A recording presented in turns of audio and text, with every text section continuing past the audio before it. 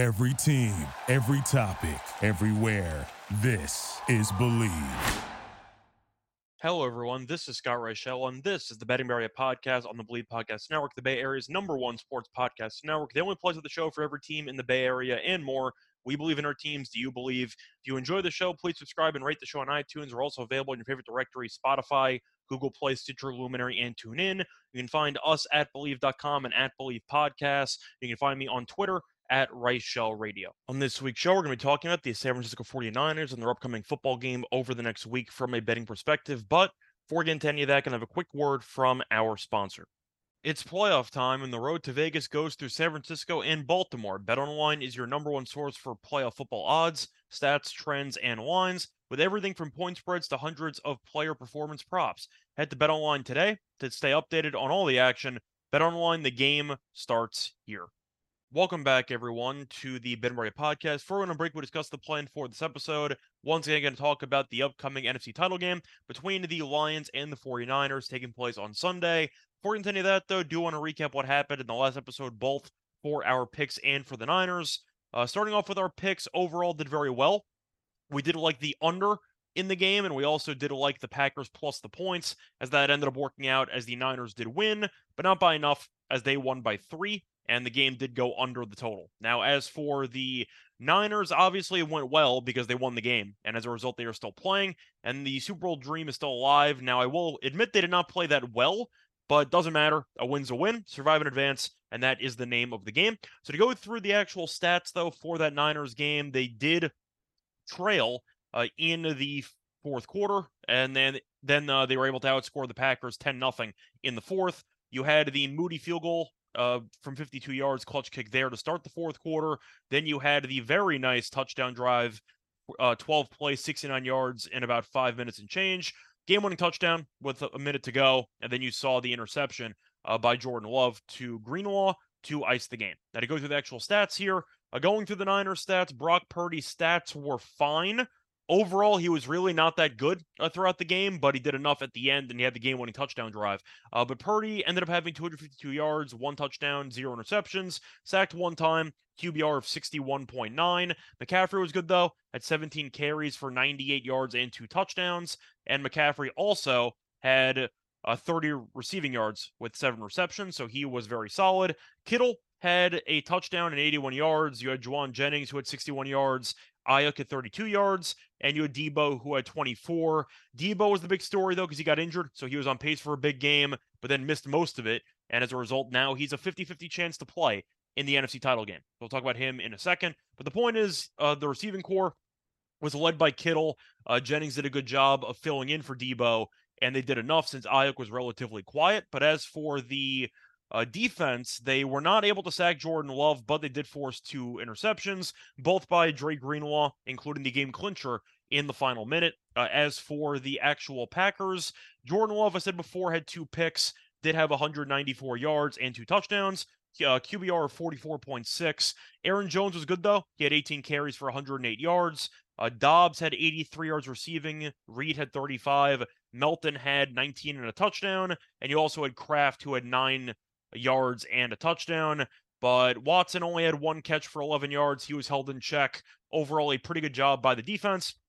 And you also ended up really just seeing the Packers struggle to convert on a lot of drives because they were in plus territory on a couple of them, but it felt like the Packers kept just stalling out, whether it was missed field goals, turnover on downs. The point is they had some chances, and it just didn't work out for them. And as a result, they left a lot of points off the scoreboard, let the Niners hang around, and you can't do that when you're against the #1 seed in any conference.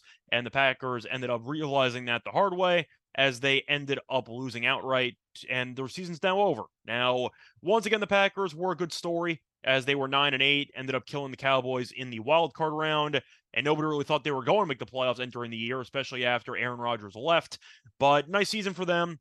But they probably should have won this game, ended up falling apart late, and that's all that matters. But either way, point is the Niners did not play well at all for basically 2 or 3 quarters.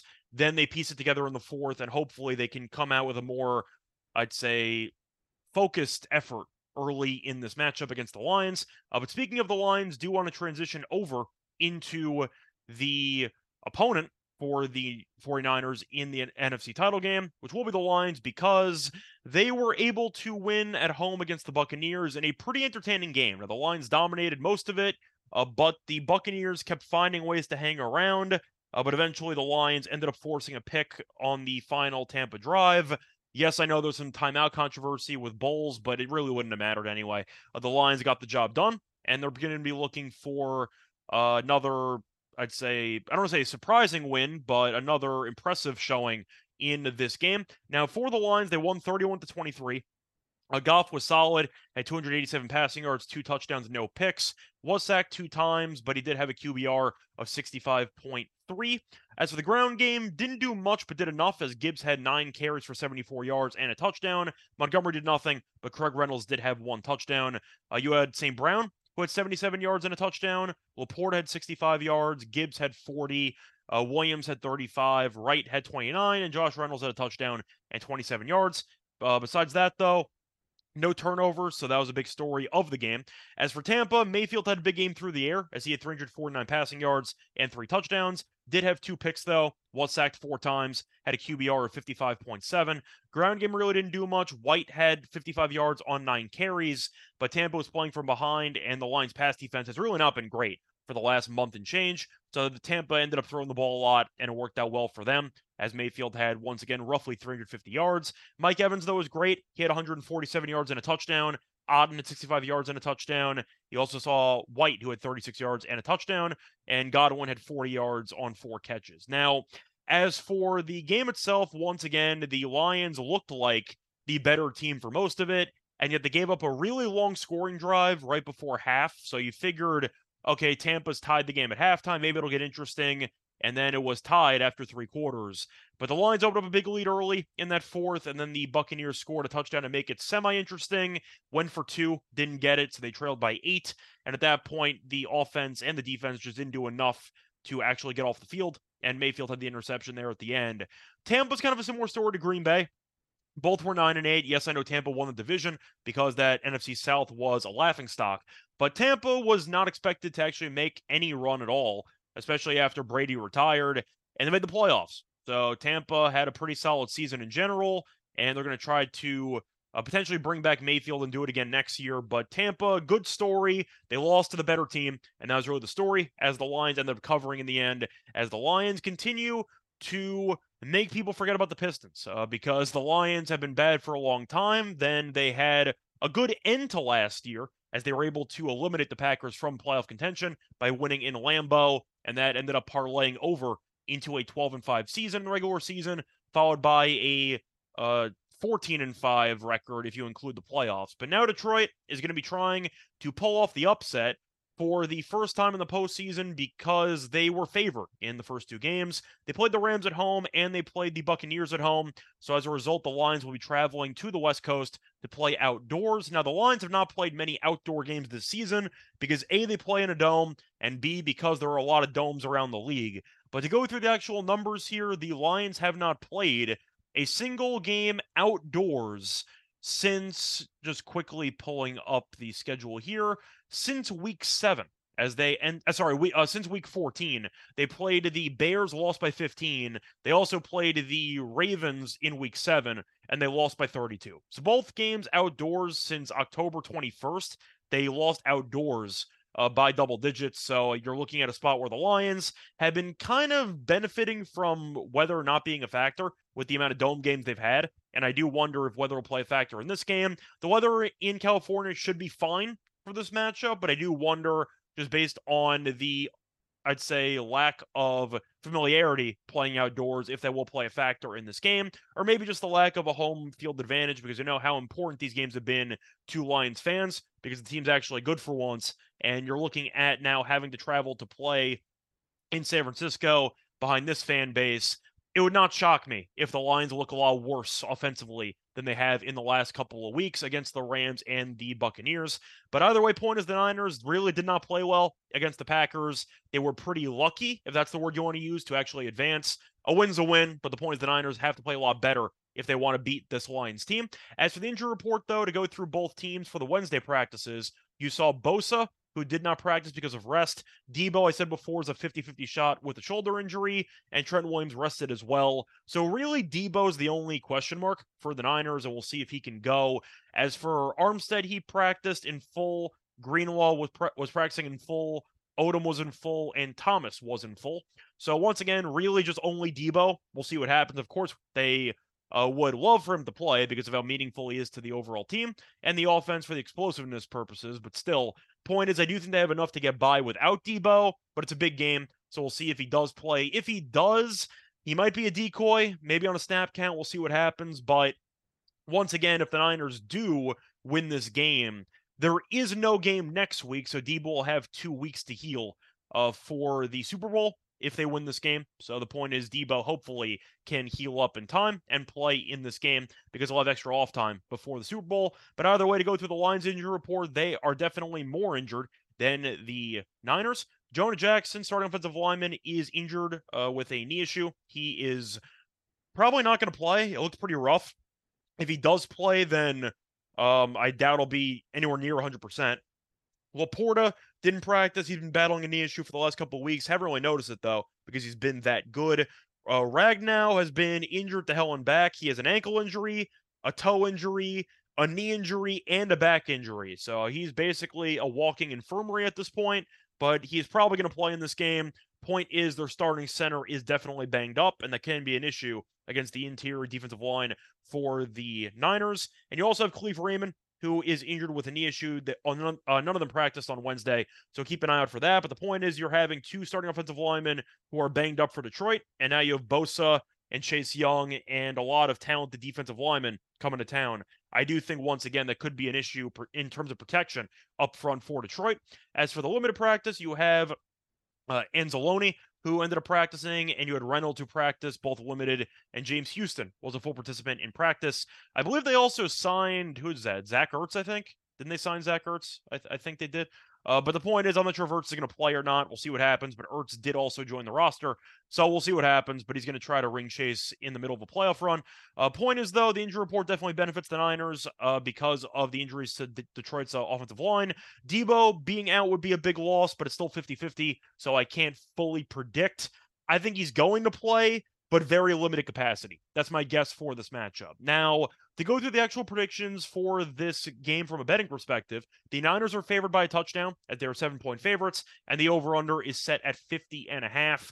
For this matchup, simply put, I do think the Niners are going to get home in terms of the pass rush. I do think that Jared Goff, who is basically a lawn chair, if we're being honest, I do think that you're looking at him struggling to deal with the pressure, and I do think that's going to be the main story for me in this game. It will be Detroit's offensive line battling this defensive line, and I am going to give the edge to the Niners. Now, Goff, historically, has faced off against the Niners a lot because they used to be in the same division, and he's not been very good, as Goff has thrown at least 1 interception in each of the last 4 games against the Niners. Yes, those were a while ago, but still count. I want to at least mention that.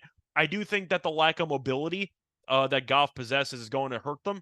Hurt the Lions in this game, and I do think the Niners will once again do enough to get the job done. Not to mention the fact that the Lions' pass defense has been brutal. The Lions have allowed at least 345 passing yards in 5 straight games. The secondary is a mess, and yes, I know Debo might not play, but Ayuk is still there. You still have Kittle, and I think he can have a big game because we saw how good Otten played against the Lions last week. Point is, I do think McCaffrey and the rest of these weapons can get loose in the passing game against the Lions. Purdy was not very good in that Packers game, despite the final stats, but the point is he did enough late to have the game-winning drive. Maybe that'll build some confidence moving forward. The weather should be a lot better because it was pouring rain in that Packers game. So maybe, once again, it could just be the weather, and they'll look sharper in this one. But I do think the Niners will get the job done. 7 feels right, though. I would not be surprised if they actually do win this game by exactly 7.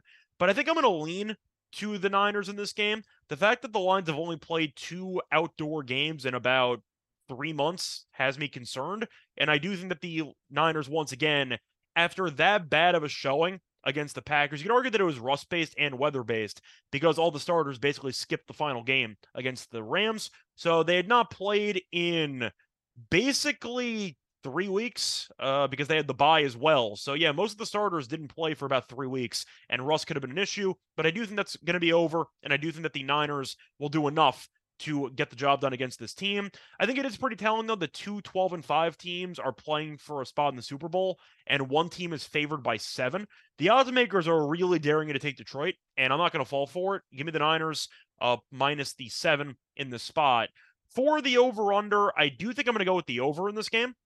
I know that I like the under in that Packers game, mostly because of weather, and I did think that Green Bay would be able to have some moments defensively based on current form. Detroit's defense, I really don't think is that good, just simply put. I think Hutchinson's good, and I think the secondary is a mess. But I think that Purdy, in good weather, can move the ball. I think the Lions can generate big plays too, whether it's with Laporta or Amon-Ra. Point is, I do think that this total of 50.5 feels close to where it should be, but I am going to lean to the over. I do think the Niners can drop 30-plus points.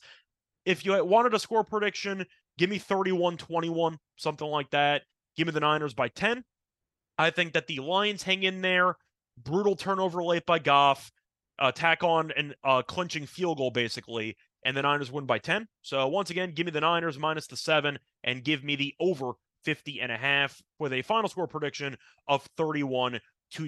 A reminder, though, if the Niners do win, next week is an interesting week because we have a gap week, since the Super Bowl obviously is going to be 2 weeks from now. So the point is, we're going to figure something out.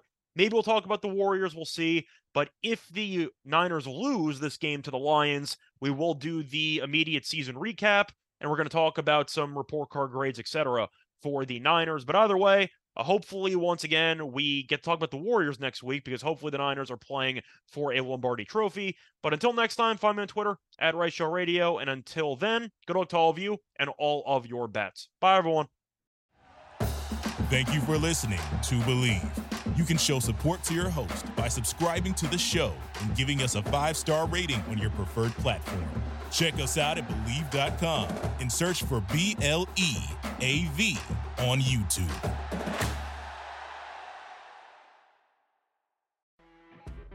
You know when you're listening to a true crime story that has an unbelievable plot twist that makes you stop in your tracks? That's what our podcast, People Are the Worst, brings you with each episode. I'm Rachel. And I'm Rebecca. We're identical twins who love true crime cases that make you say, didn't see that coming, and we hate the people responsible for them. Listen to People Are the Worst now on Apple, Spotify, or wherever you get your podcasts.